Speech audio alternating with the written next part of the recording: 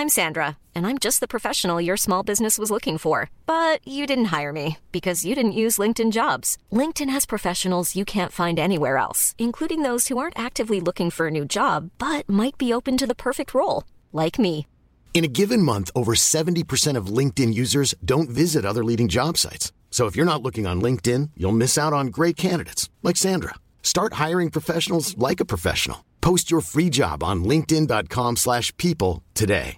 Hey, I'm Ryan Reynolds. Recently, I asked Mint Mobile's legal team if big wireless companies are allowed to raise prices due to inflation. They said yes. And then when I asked if raising prices technically violates those onerous two-year contracts, they said, "What the f*** are you talking about, you insane Hollywood ass?" So to recap, we're cutting the price of Mint Unlimited from $30 a month to just $15 a month. Give it a try at mintmobile.com/switch. $45 up front for 3 months plus taxes and fees. Promo rate for new customers for limited time. Unlimited more than 40 gigabytes per month. Slows full terms at mintmobile.com. Hello, dear listeners. Welcome to Achtung, Millwall, number one Millwall podcast, as you well know. Now, as is the way for any podcast at any time, events overtake you quite quickly. So Michael and I recorded a short lunchtime conversation on fixture release day, which is Thursday. Today's Saturday as I speak to you now. And lo and behold, we have a number of major stories that have broken after I pressed the end call button on Thursday. So just as a brief introduction, listeners, this show is going to include various opinions from the chaps on the podcast about the Zian Fleming bid from Burnley. Who knows how much that money is on the table and where it will finish. But I just wanted to gauge a few views from the boys on the podcast about the wisdom or not of selling Zian Fleming. So I'm going to lead off the show with various voice notes sent to me by all of the boys on the show with their views on the Zian Fleming storyline that is unfolding. And then following that, I'm going to take you back to the original conversation between Michael, Avery and I, which was recorded in the aftermath of that very modern football non-event day, like transfer deadline day. So you have fixture release day. So that was on Thursday. So first up is going to be the voicemails, and then over to Michael Avery to complete the show. Big thank you to everyone for, at very short notice, sending me content for your delectation, dear listeners. Hope you enjoy it. Achtung, Millwall. Hello Nick, Graham Payne here, just with some thoughts on the Fleming rumours. I mean, if they are true, and Burnley have made a bid, I think anything above 12 million would be acceptable for me. For a while now, I've been an advocate of buying players in cheaply and then selling them on for a profit, which is what Brentford have had all their success, since they got into the Premier League. And obviously we've not done that, and we've held on to players, Jed Wallace, and there's another one looming that doesn't seem to be making much headline, but Jake Cooper's in his last year of his contract this year as well.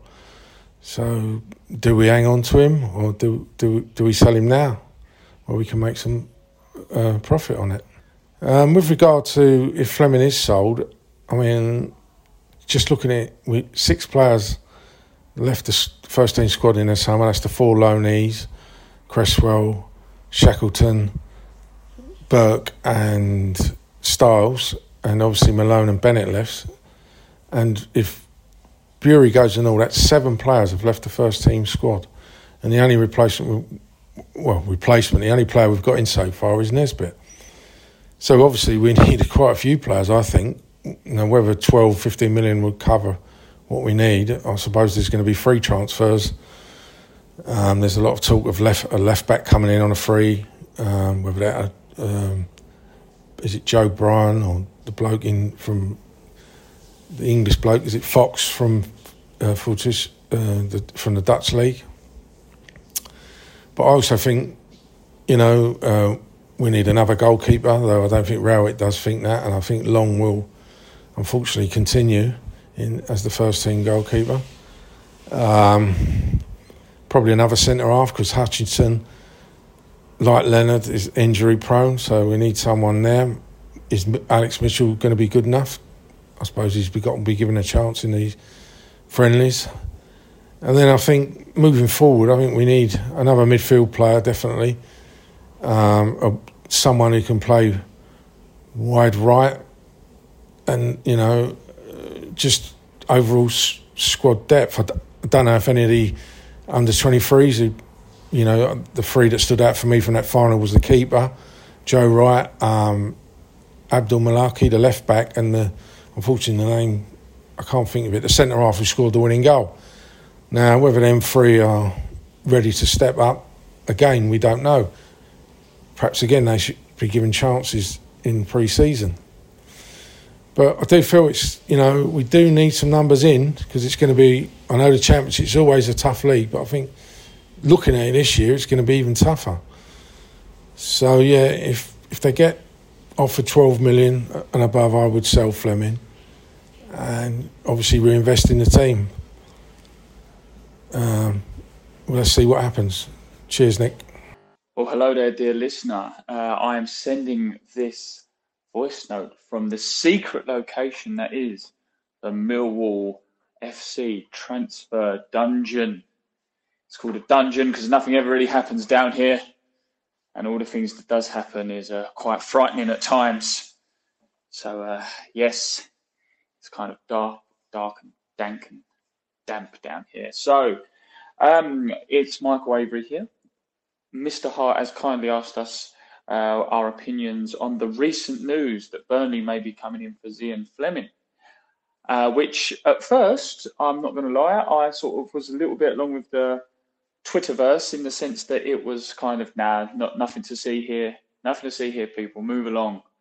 But there does seem to be a little bit of weight gaining with it. Firstly, would I sell? 8 million is a good amount. Let's not lie. And in today's football, it might not mean a lot to everyone else, the way that money's been splashed around and investors are coming in. But to a club like Millwall, 8 million is a lot of money. Yes, you can argue, is that even a word? You can argue that George Saville, when he went to Middlesbrough, went for around 8 million. We've turned down, allegedly, years ago, a bid of 9 million for Cooper. And now, this instance, 8 million for Zian Fleming. I think the problem that we have as a club is we still cling to the sentiment of players. And we don't tend to really cash in unless, either they go on the cheap or they go on freeze. We've never been a club who really sells for big money. Would I sell for that 8 million? Possibly, yes. My head would seriously be turned. And Zian Fleming, as much as he had a great start to his career at Millwall, he's obviously got the player of the season last year. Unless I've got it totally wrong and I've read the behavioural patterns of the player, he's always seems to like he wants to go on to bigger and better things, as every player would want to. 8 million would be good money, and let's think of it just common sense. You can get two decent players for 4 million, which Millwall money would absolutely smash transfer dealings out the window. With me, it's never a case of, being outpriced in the market. You can say that 8 million wouldn't buy you a lot, especially if you're pushing for the top six. But again, this is down to the recruitment. Nick and I was talking off camera recently, talking about the recruitment of teams like Luton, Peterborough, Brentford. 8 million might not seem a lot of money if you're a splash to cash team, but if you recruit properly and you really scale the market properly, 8 million could get you a good player. Next question, what price is he for sale? I'd have liked about 10, but again, I'll take 8. You can't look at Giftolf in the mass. He's had a great season. If he has a stinker next season, that 8 million is going to drop drastically. So would I cash in now? Possibly, but only if we have a plan in place of a decent replacement. That's why if it strengthens the side, then I 100% would get rid for 8 million. But again, I wouldn't just sell for the sake of money. I would have to have things in place. We need a striker. We say it repeatedly. We say it over and over and over and over again. Fleming is very creative. And yes, we would need a replacement. But as it's shown, when Jed Wallace left a couple of seasons ago, he was our main man. He was our main maestro. He left. And did we miss him that much in the grand scheme of things? Possibly, possibly not. A lot of people will be on the latter, possibly not. So We would need to get a replacement for Fleming, and he was relatively cheap, a decent gamble, but we do need that striker. Every club needs strikers. Tom Bradshaw, all he needs to is have a bit of a bad run or get injured. There's no replacement. I'm sorry, I'm not in the Vogelsama camp of him as a striker playing that position. I just don't think he's a good enough replacement. So yeah, a striker, an attacker. If we can get a good one or two of them for, maybe one for 5 million, one for 3, or just one for 8 million, a really good, proven, season after season after season centre forward, attacking midfielder, it will be fine. But I just think overall, this is going to be a really, really, we say it every season, and it's a broken record. It's like the sort of vinyl where the needle trips. But this is such an important transfer window for Millwall. We possibly more so than any other before, because we've had a season now where you could argue poor transfer windows have cost us. So if we really want to push for that top 6 and, not blow it on the final day and be really comfortable going into the final day where, even if you do throw it away like you did against Blackburn, you're not going to drop out of the top 6. This is such a vital window. If Fleming does go, fair play to him. As we said with Jed Wallace and other players, Lee Gregory, when he went, fair play to him if they want to go and further their careers and look up. Absolutely no issue with that. If he stays, wonderful. He's a good player, top player. He makes the team tick. But like a clock, it ticks. And if it breaks, you just get it repaired. Get something in, they'll get it ticking again. Tick-tock, transfer window is looming and getting there. The window's getting closer. Or the end of the window is getting closer by the end. Come on, you Lions. Hello, Nick. Hello, listeners. It's Matt Richards here. Just give my thoughts on everything that's flying around today on Twitter and online about Zian and the proposed or supposed bid by Burnley. Different numbers being quoted, up to 8 million. What did I take? I mean, I've got definitely want more than that. Obviously, you want as much as possible, but I think if we can get a clear, say, like 10 million, it's a good deal. I don't know if there's a sell-on clause from Sittard, which I would have to pay them a bit. I don't know that. But how much is he worth? I mean, he's only had one season in Championship. Good, really good season. You can't say anything different to that. But if we're going to be thinking 15, 20 million, that's a bit of a joke, really. When you see, I think James Ward-Prowse is being touted for 30 million, Kovacic 30 million. It's a different league, really. So, yeah, 10. If we get 10 to 12, I'll be happy with that. We've got to take it. None of this. I've even see people that say, "Oh, we need to build a team around him." We end up with a Jed situation again, so that can't happen. This is a real good opportunity for Mill, and we need to make the most of it. So, what would I do with it? Well, if we got 10, I mean, I think players wise, I think we need to strengthen across the whole squad, really. But priorities, I think we need a keeper. Can't rely on Long as a first choice, and Bart's not the same player he was, I think, 2 or 3 seasons ago. If you're looking at the right backs, left backs, Danny didn't have a great end of the season, but I think a left back is more important. I think a specialist left back to get up and down.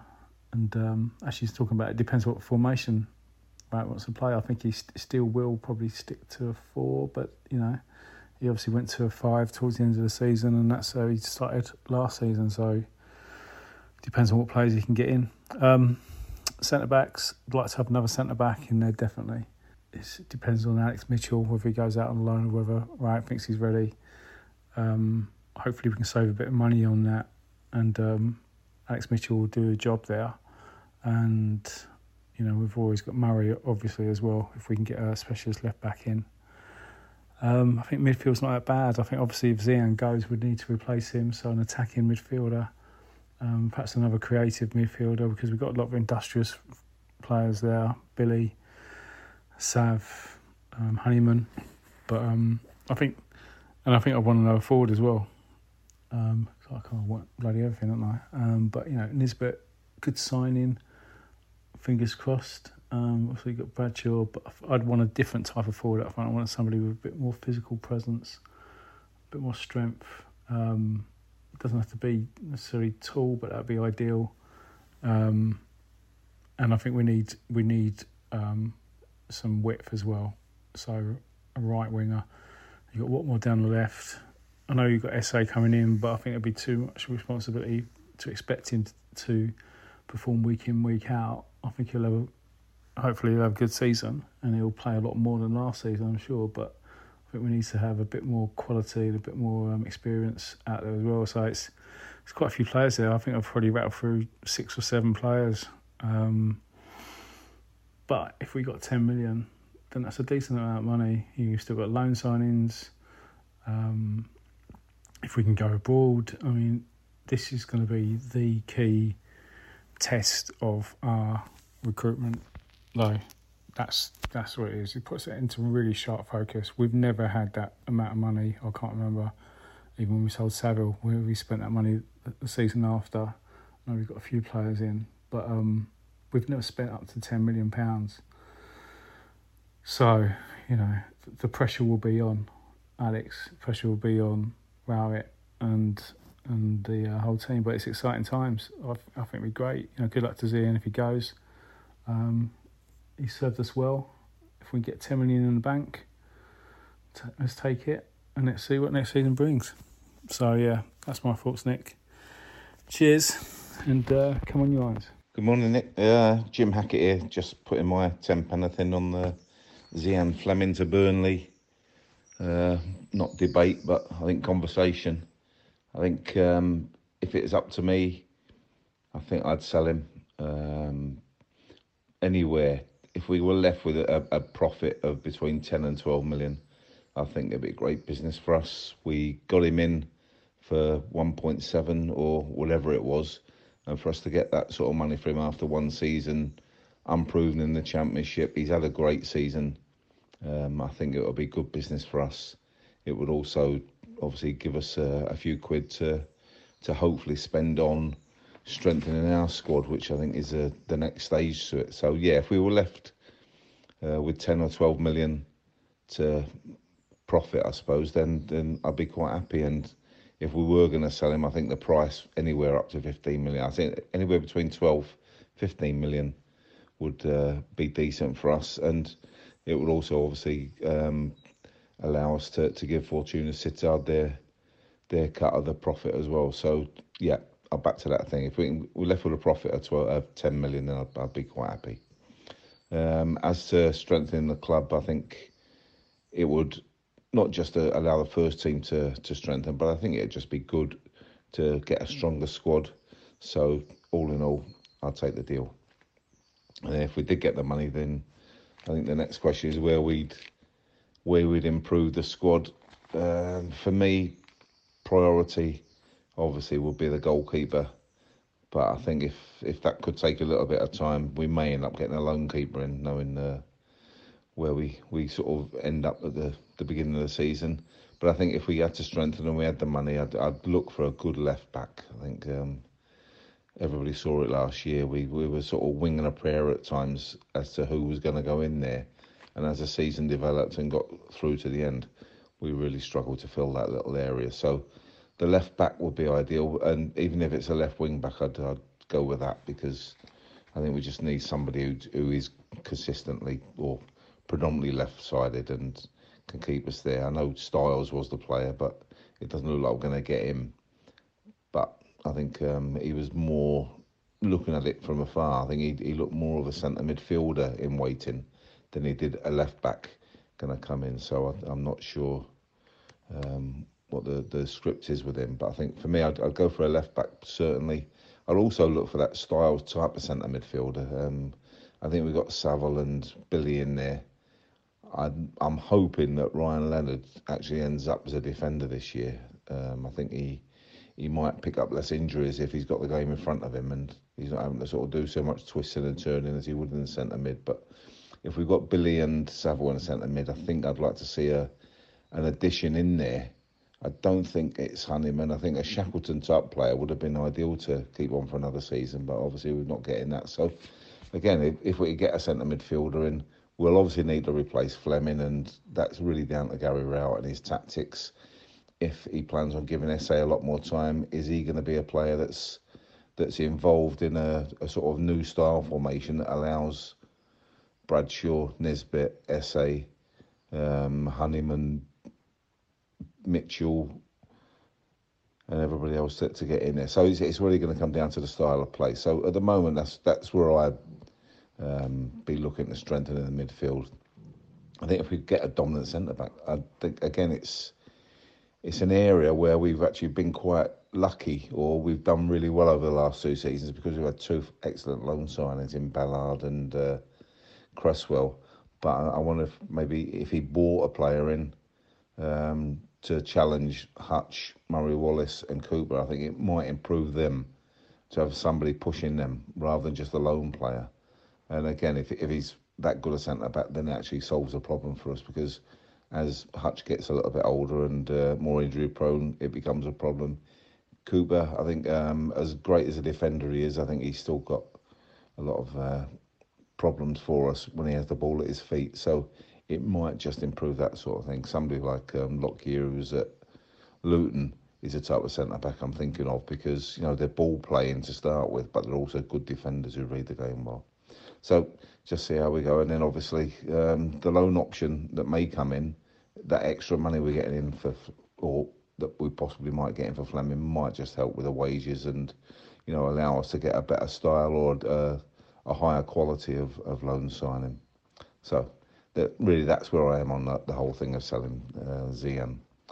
I think when you look at when we got him in and what was getting said about our recruitment policies and our route of getting players in, get them cheap, sell them for big money, this is exactly what people were talking about at the time. It's obviously very early. He's had 1 season with us, but if we can make a great profit on that, then that is exactly what people were talking about. We get a young player in, give them a platform to play on, improve them hopefully, and then sell them for big money. And then we go out and get another one, and then we go and get another one, and we just keep selling them. And that is a model that people talk about with Brentford, and that's exactly what's gone on here. So let's hope that we can keep that going. And if we do sell him, we get good money. We'll all be very grateful to him for being with us for a season. But at the same time, football's a business, and we need to strengthen our own club now. So hopefully, if we do sell him, we get good money. If we don't sell him, I don't think we're all too miffed either. So good luck to whoever's doing the business with him. And to you, Nick, and everybody else, good luck for the upcoming season. Come on, you Lions. Hi, Nick. John Rankin here. Just with a few thoughts and observations on the Zian Fleming topic. You've sent us 5 questions, which I'm going to answer. So, rumours of 8 million bid for Fleming. Would you sell? No, I wouldn't. Not at that price.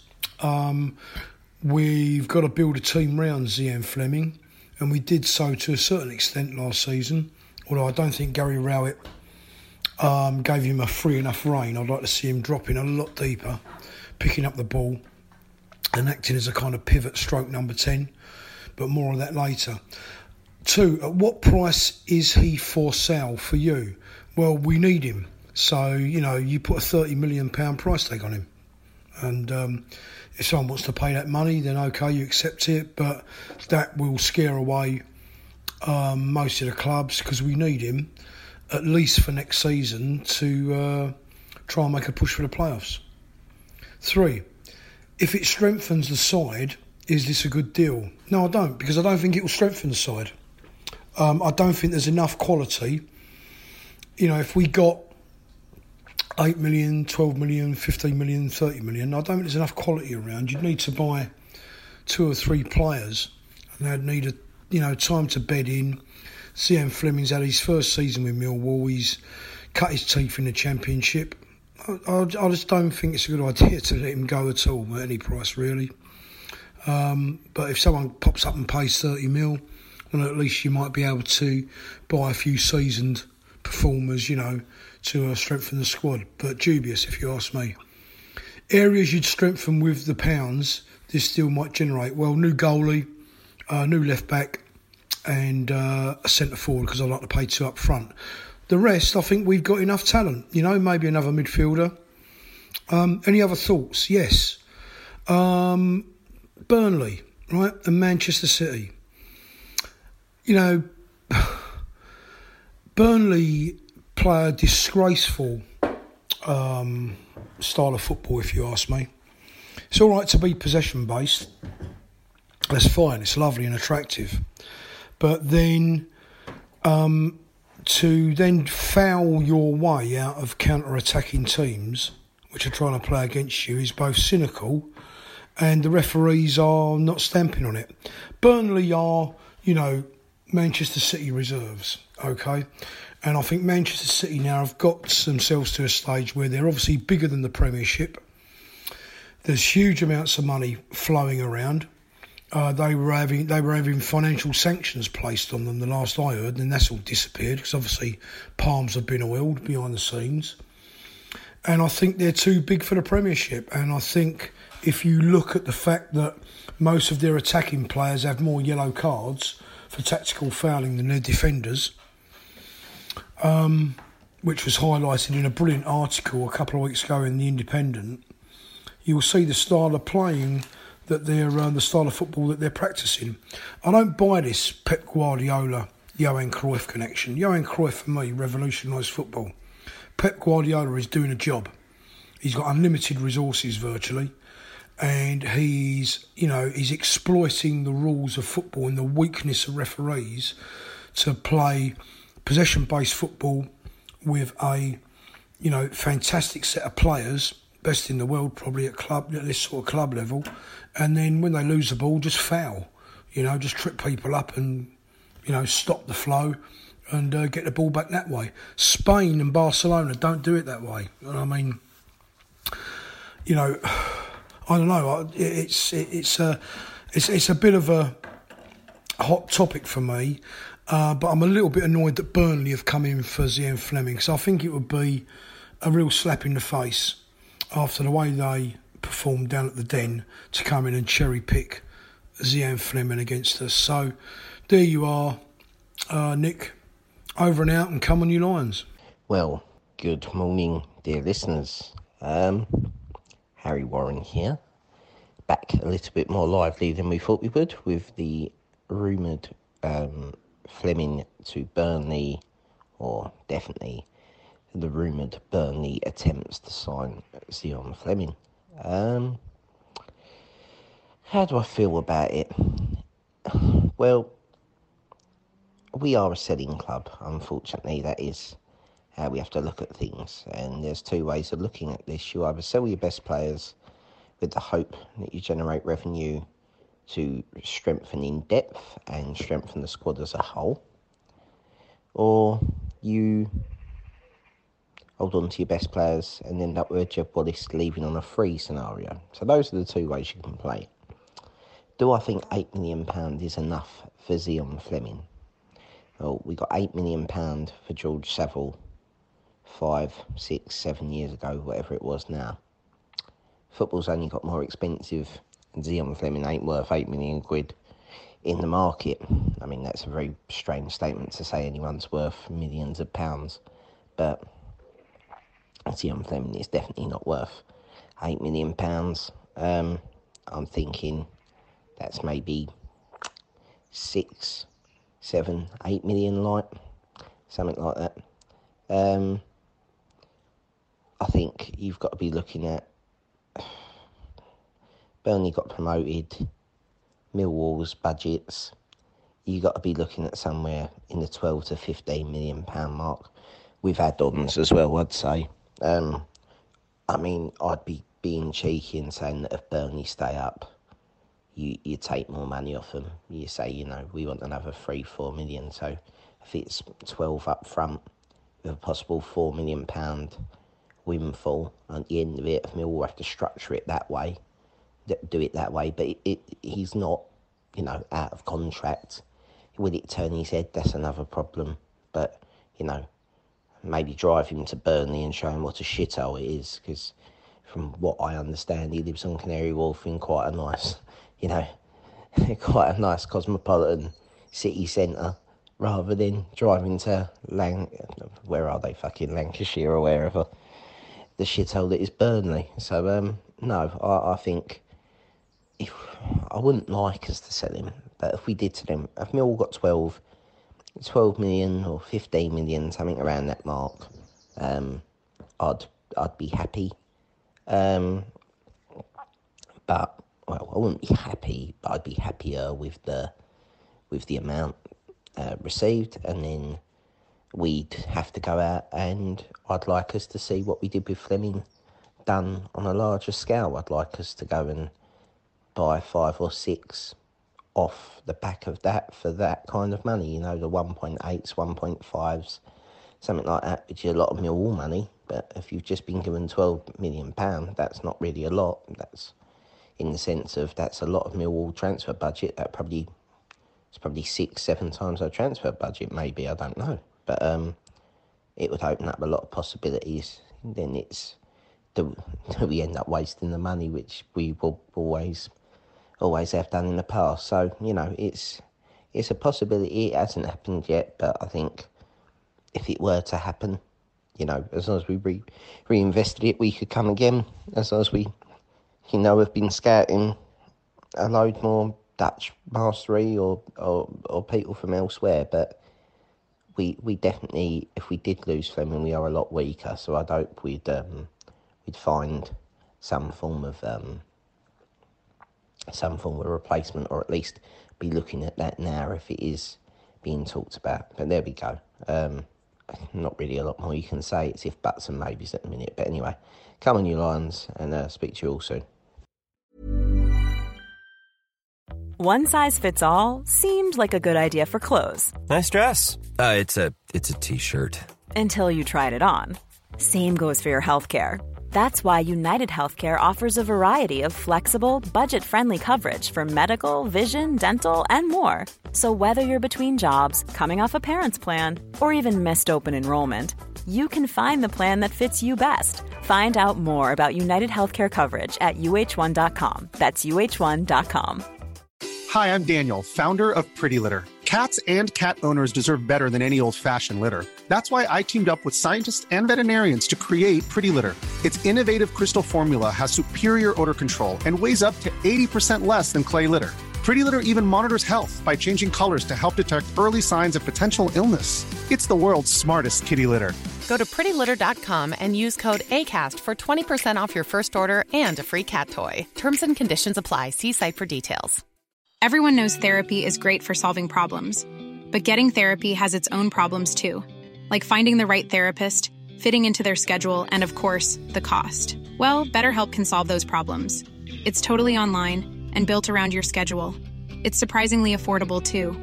Connect with a credentialed therapist by phone, video, or online chat, all from the comfort of your home. Visit BetterHelp.com to learn more and save 10% on your first month. That's BetterHelp, H-E-L-P.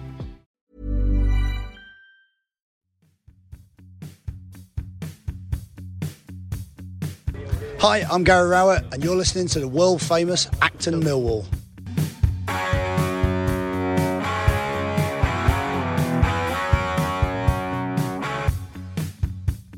Hello, dear listeners. Welcome to part one of a two-part Achtung Millwall, a Midsummer Madness show for you, dear listeners. First up, our puck on this Midsummer Night's Madness is Michael Avery. How are you doing, Michael? Hooray! Fixture list day is out. Everyone's now not giving it. So we've got the three things that they'll moan about: the warm beer, the fixture list that they'll moan about, and the colour of the blue it's going to be. So we're 1 down, 2 to go, and then the season starts.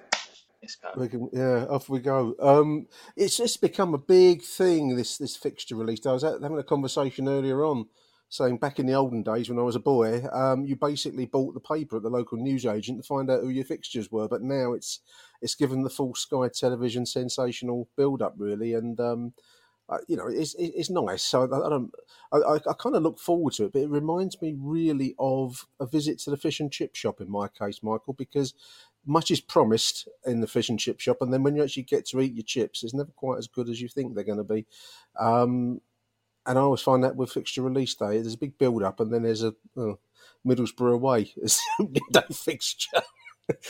doesn't quite deliver the ecstatic payoff that you think it should somehow. Oh mate, and I'll tell you what as well. Just like with the what do you call it? What you just said there, it's a bit like that big asterisk. Fixtures subject to change. Half of these will be changed in about a week. The old bill will make Bristol City on the 12th be like on the 13th at 1 o'clock in the morning because they don't like us. And just like you say, mate, I'm not being funny. The chip shop analogy is brilliant because it's going to be tomorrow morning's chip paper, isn't it? Yeah, I mean, they're subject to TV security, shall we call it, the authorities, the man out there moving these fixtures around. But let's take them at face value, just as for a point of conversation. Otherwise, we've got a point in this show, listeners. Opening day, as I've said already, is Saturday the 5th of August, Middlesbrough away. I mean, it's really difficult, Michael. We were just speaking off air to give any kind of assessment for the season because, I mean, really, a lot of clubs are still in the process of forming up their squads. Managers seem to change at the drop of a hat. So it's at the moment, I think it's quite hard to say whether that's good, bad or indifferent as an opening month. But, I mean, Middlesbrough away, Bristol at home, Norwich away and Stoke City at home. We should get a fair sense of where we stand in relation to the rest of the division at the end of August with those opening 4 fixtures, at least I'd say. Yeah, I'll be fair to you, Nick. I don't think that's particularly difficult in truth. Middlesbrough away is going to be. There's no two ways about that one. But I don't. Yeah. I mean, really. God, I'll tell you what. I mean, I've got them in front of me now. So Middlesbrough, yeah, you'll get a draw. Bristol City looking to win. Norwich, you'll be looking at a draw. Stoke, you'll be looking to win. Birmingham away, you'll be looking to win. Millwall against Leeds, we tend to win those. Rotherham, we tend to win those at home. West Brom away, draw. I'm not sure if this is the hangover of last season, Nick, where we had a good year, regardless of what your part 2 show might say soon. We had a good season. Those first 10 and 12 games are all right, Yeah, I mean, we've got to be looking to hit the ground running. I mean, I was thinking today, we've got 2 of these shows. I'm going to speak to Harry and to Neil Fizz later. Listeners, this will be part 1 of 2. But I suppose the challenge for the management, Adam Barrett and Gary Rowett, is to lift the team because there's a whether we like it or not, and it was a good season last season, historically and all the rest of all the things that maybe shows like this bore people with because it's not about the kind of the bipolar approach to life that many adopt. But although we missed out in the end, it was a good season. But nevertheless, there was a sense of what if, what could have been, what should have been, perhaps. I think lifting the squad will be the challenge, really, and it's going to be a bit of a test of the management, really, to get the players back up because there are winnable games. I mean, even Middlesbrough away. I mean, I think in terms of at least a point there, I don't see why we shouldn't go into all of those games with a sense we should be winning them. Really, yeah. If we want to contend in this league, we've got to be thinking in those terms, haven't we? Yeah, and that's exactly my point. I mean, I'll be honest with you, I'd rather Middlesbrough away on the opening game of the season than any of the 3 promoted teams from League One because they really they tend to give you the bloody nose. And I think the reason why I say that the fixture machine has been generous to us, we don't really get those ones that could bloody your nose until early mid-October when the season's well in swing, everything's in place, the fixtures are sorted. You get a bit of a working out who's who, where everyone's going to be, and that's when the sort of fixtures that might bloody your nose might start popping in. So, like you say, the togetherness. I think let's just hope Millwall don't do their usual with their transfer dealings like we had a couple of years ago, because I think that this Rabsy Nesbitt we've got from Scotland is welcome, Kevin. Yeah, welcome, Kev. that's a good signing. You know, we had the politics with his medical, or was it medical, or was it not medical last season? But that's a good Well, it wasn't signing. officially so, but it was unofficially. Yeah, It yeah, felt to be his knee that was an issue, wasn't it? exactly. So you've trimmed the squad down. The players who you think will be your high earners, as in your Mason Bennett and your Scott Malone's, who whether you like them or not, they're gone now. You know, they was bit part players. Ryan Leonard, how ruthless this club is with like Biakowski with his knee. You know, when they done that transfer, and you're presuming with Nesbitt, there's a sort of reduction in what he was worth because of his supposed speech marks, vowels, medical. You know, Leonard's come back. He's a good signing when he's fit. What kind of business will that be in the sense that would we sign a player who's so notoriously injured all the time or re-sign him? I think you're spot on. I think the club is in a good position behind the scenes. It's a good, strong squad. It's a squad you can build on. And am I quietly confident we can make the top six? Possibly not, but I don't think it will be I don't think we'll be near the bottom of the table. That's for sure. We've just drawn Reading in the Caribou Cup. Reading at home.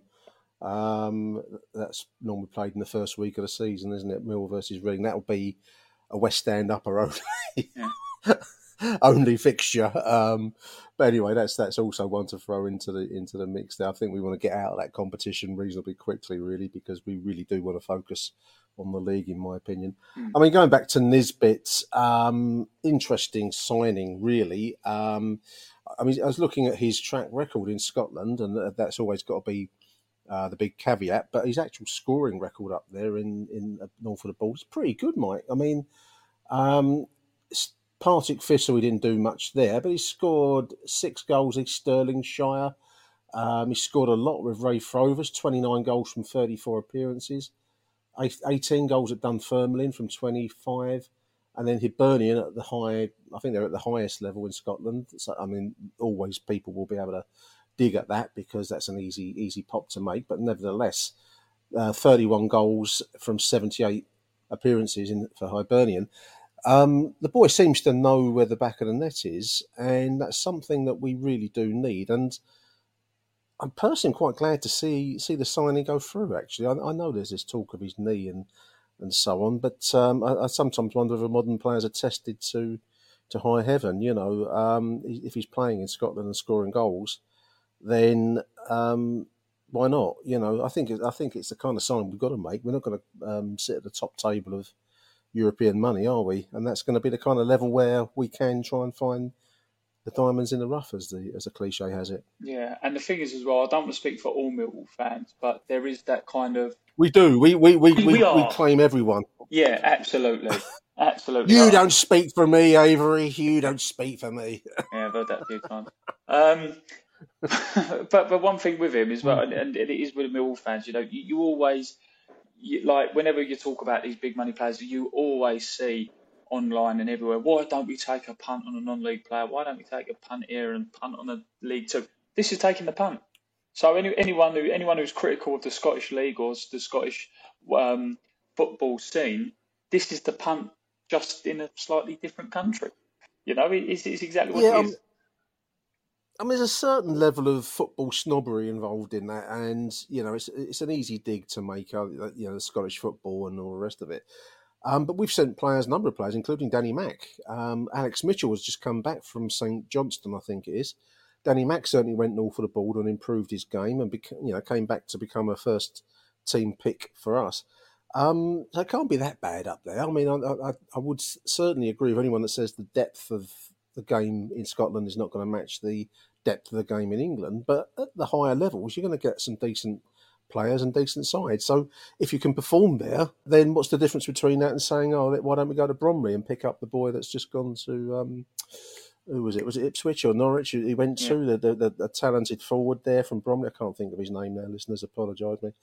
But, you know, you're right. This is the kind of punt. This is a punt in a sense, isn't it? And it's not a bad punt when you look at his track record. And that's the thing, I suppose, is this need. Yeah, and you say as very well about it. I mean, if we're going to start down a great Scottish league, this isn't what this is for this now. But this is a country with a very, very small demographic of people compared to England, but they qualified for the Euros. They tend to always make the knockouts of their groups in the qualifiers. They're never normally a million miles away. So again, yes, people compare the Scottish League to the Premier League and the Championship. Yeah, that they can't touch it. But I always say, Ryan Loftus made a good point the other week when I was with him. He was talking about Celtic and how much they dominate the Scottish League, in the sense that their budget is miles ahead. Their infrastructure, even compared to Rangers, is miles ahead. That's why they always dominate.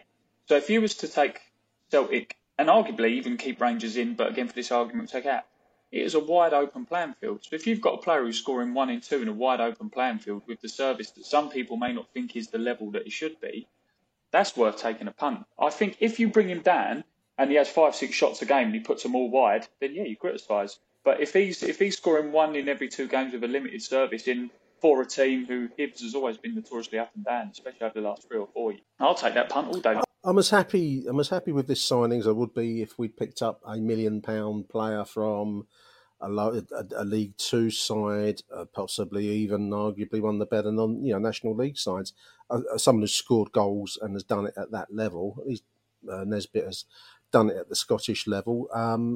If we're not signing this kind of player, I don't know where people think we will be picking up our talent. I know that we're going abroad a little bit more, apparently, to look for friends of Zian Fleming in Holland. But this is the kind of level we're aiming at. So I'd take my hat off. He's also got an international goal. Just looking at Wikipedia here, 10 appearances for the Scottish national side, 1 goal. So fair play to him. It's going to be interesting to see how it works out. Obviously, it's all very much unknown at this stage. Just to move us along, Michael, the pre-season schedule has been confirmed. We've got a glittering array of sides here. We're visiting the Medway, always an exotic experience. Going down the Medway to play Gillingham pre-season. The suburban depths of Sutton. Big local derby with Charlton. And Fortuna Sittard, which I think is the last weekend before the start of the season, before the trip to Middlesbrough. I can't be bothered with any of them, to be quite honest with listeners. Do you know what? Don't come to this show. Don't come to this show if you're looking for full coverage of the friendlies. It won't be from me. Let's get the big stick and poke the bear. Can someone tweet in how many people Gillingham away go on Avery back? Oh dear! I mean, we've no Dartford this season.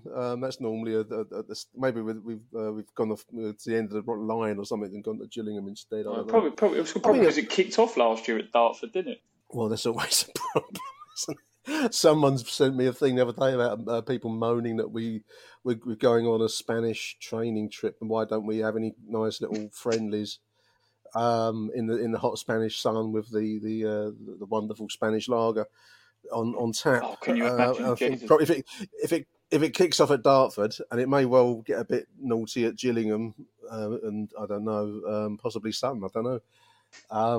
Well, Sutton United, it all kicking off down there. Try adding 2 and 2 and see what answer you come up with, listeners, because I think that's why we don't go for any foreign friendlies. I mean, it's the truth of it, Michael. I mean, people mightn't like it, might say, "Oh, it's not fair," but the security costs make it a bit disproportionate, wouldn't it? Absolutely, and you know the one thing as well. I was actually surprised. Not that you like to see this type of thing at football, dear listener. We don't condone this kind of thing. QPR at home on Boxing Day is an interesting one, isn't it? Boxing, yeah, the Christmas fixtures. Let me get the sifting backwards and forwards on my phone, listeners, to bring you this show. QPR Tuesday the 26th. That'll be probably a 1 o'clock kickoff, I reckon. Boxing Day, and then Norwich City on the Friday. Friday the 29th. That might be a 3 p.m. I suppose. I don't know. Leeds is the big other name, isn't it? Everyone looks for Saturday the 16th, but I can't see that remaining as a 3 p.m. kickoff, Michael. I think again there's going to be a lot of kickoff time moving to suit the police. Yeah, and it's like we said as well with the TV, didn't we? Like I think TV, yeah. if you look at, like, I mean, I think it was either Harry or Mike Caden. They were saying about Leicester aways on the 13th, 7:45. Now, I could be I think wrong. I both could both be the Leicester wrong. games in the midfield. Yeah, Yeah. I could be wrong, but that stinks that might be on TV for me. Well, they might do. I mean, December the 13th is Leicester City away, and then the home game at the Den, which has been, in its time, quite a big fixture. Leicester City at home is in April, Tuesday the 9th, so both evening games. I think they've done that a few times in, what was the other one I saw? The Ipswich Town. I think Ipswich away and Ipswich at home are both midweek games, if I remember rightly. I'm just trying to Ipswich at home on flip the backwards 14th and forwards here. Feb, yeah. Yeah, Wednesday the 29th of November. So that'd be a midweek, night game. So it's the reality of football, listeners. You can moan about it, and you can have a long conversation about whether it's right, wrong, or fair or unfair. But it's just the way it's going to work out for us. And I think there'll be one or two changes yet to make on some of these fixtures. But hey ho, there we go. So I always find it's disproportionately exciting when fixtures get announced, Michael. And I think the schoolboy in me comes back to the fore briefly, and then very swiftly, after about 5 minutes of staring at Middlesbrough away and Bristol City at home, you think, okay, it's all back to normal again now, isn't it? It wasn't quite as exciting as you thought it might be. Do you know what makes me laugh as well? So I've got to say, what makes me laugh is when they come out. I don't know about you, but at first I was a bit similar to you. I looked, sounds like, wait. You always want your first game to be at home, don't you? Just. Yeah, I don't know why. I don't know why. It's a yeah. psychological thing, isn't it? Yeah, you like and to your be at final home. game of the season, you want that at home. I think that's a way as well. Yeah, it is. Yeah. But then, so you sit there and you look at that. But then, still on the other foot, do you remember that season when we had Leeds at home, the first game of the season? Everyone's like, fucking hell, Leeds first game? What's all that about? You're like, you're never going to win, are you? If you're the random computer generator, you're never going to win. No, that's for sure. What's the other news? Obviously, the signing of Nisbet. Callum Styles looks like he's going to get out of and away from us, Michael. Watford apparently in talks to sign Callum Styles, says the London News. Well, that'd be a shame. I mean, it's not heartbreaking, but it'd be a shame. Because I quite like the look of Styles. He looked like an intelligent player of the ball, but who knows what lies behind that. I suppose the other good news from the summertime really are goals for our youngsters. Roman Esse scored for the England under-18 side. This was a 2-2 draw with Norway a couple of days ago. And also an under-21 debut for Adomo Imaku, who played for the Republic of Ireland recently, under-21. So good news there. Also, we've signed a Leicester City goalkeeper, Dylan Adai. I don't know anything about him other than the fact he's a youth player with Leicester City. So there we are. So it's quite a couple of days, Nick. Well, I mean, once you get past the fixture announcement, it's a very dry period for news, isn't it, really? There's some new stuff in the club shop. I thought it looked very, very, very bland, the club shop stuff. I mean, it's very Americanised. I mean, Fanatics are the company running it, and they are a big name in US sports, NFL, Major League Baseball, and the NBA. So they have certain formats that they follow.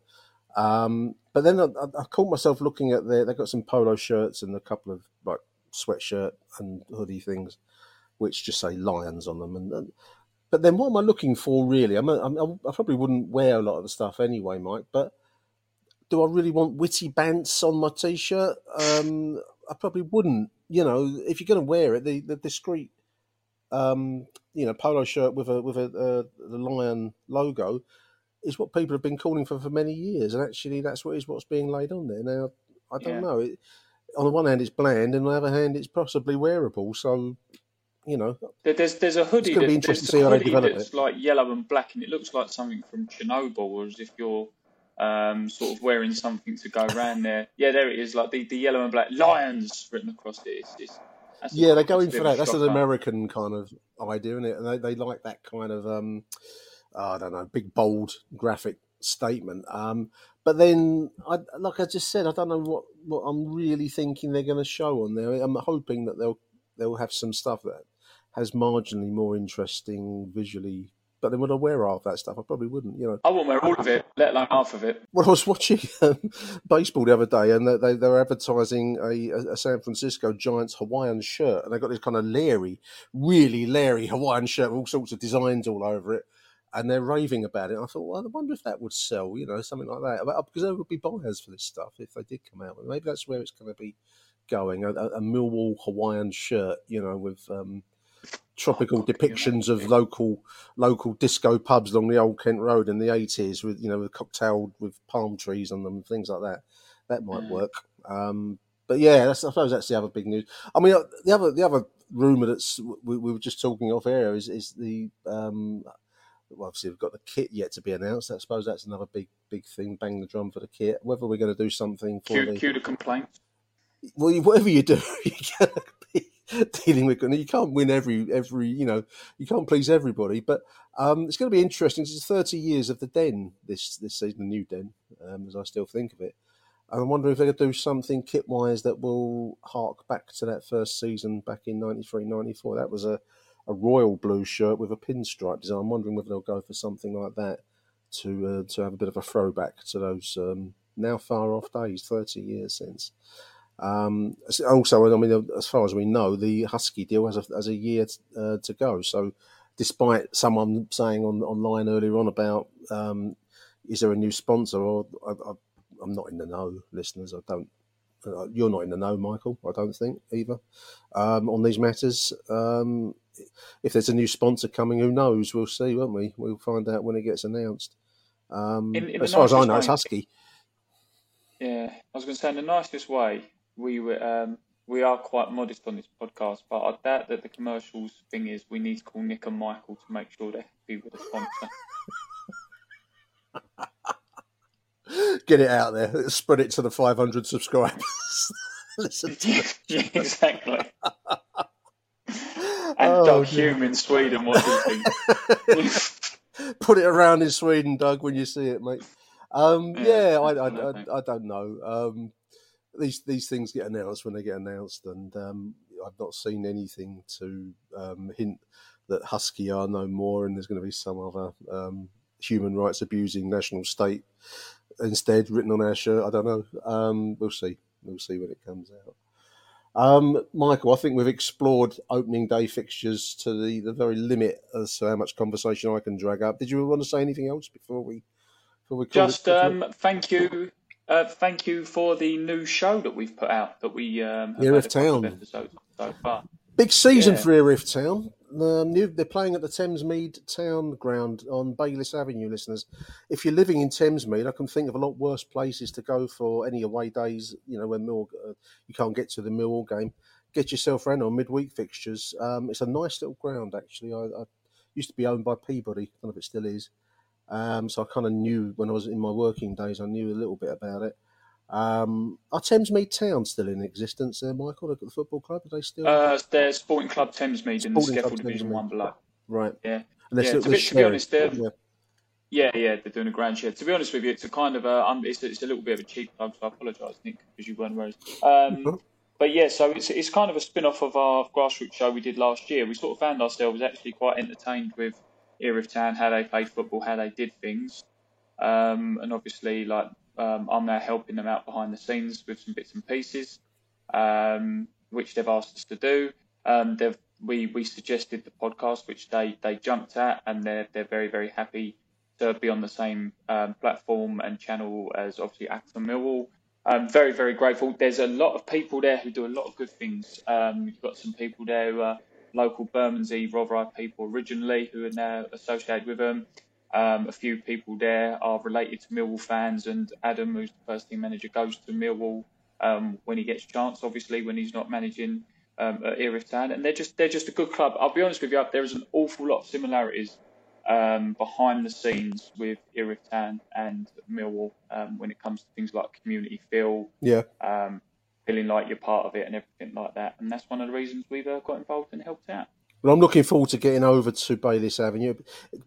I came along last season to the Sports Centre ground at the Erith Leisure Centre, and that was a nice afternoon. But it was a big, spacey kind of running track environment, like a lot of non-league league clubs have to contend with. It's going to be interesting to see him play at a more conventional, tighter, football arena only. So I'm looking forward to getting along. Do have a listen to the show, and do follow Erith Town online. Keep abreast of what they're up to. Very happy to carry the podcast. Big thank you to Michael for producing it. All I do is just add the tapes together and stick it online.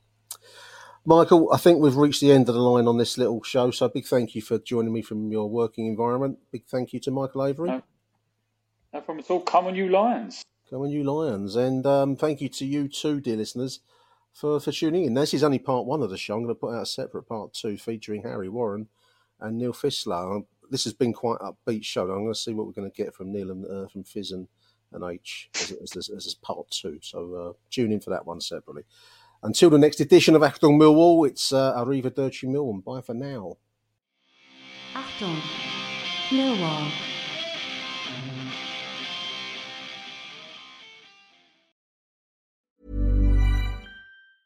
Mom deserves the best, and there's no better place to shop for Mother's Day than Whole Foods Market. They're your destination for unbeatable savings, from premium gifts to show-stopping flowers and irresistible desserts. Start by saving 33% with Prime on all body care and candles. Then get a 15-stem bunch of tulips for just $9.99 each with Prime. Round out Mom's menu with festive rosé, irresistible berry chantilly cake, and more special treats. Come celebrate Mother's Day at Whole Foods Market. Hey, it's Danny Pellegrino from Everything Iconic.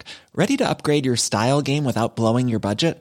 Check out Quince. They've got all the good stuff, shirts and polos, activewear, and fine leather goods, all at 50 to 80% less than other high-end brands. And the best part? They're all about safe, ethical, and responsible manufacturing.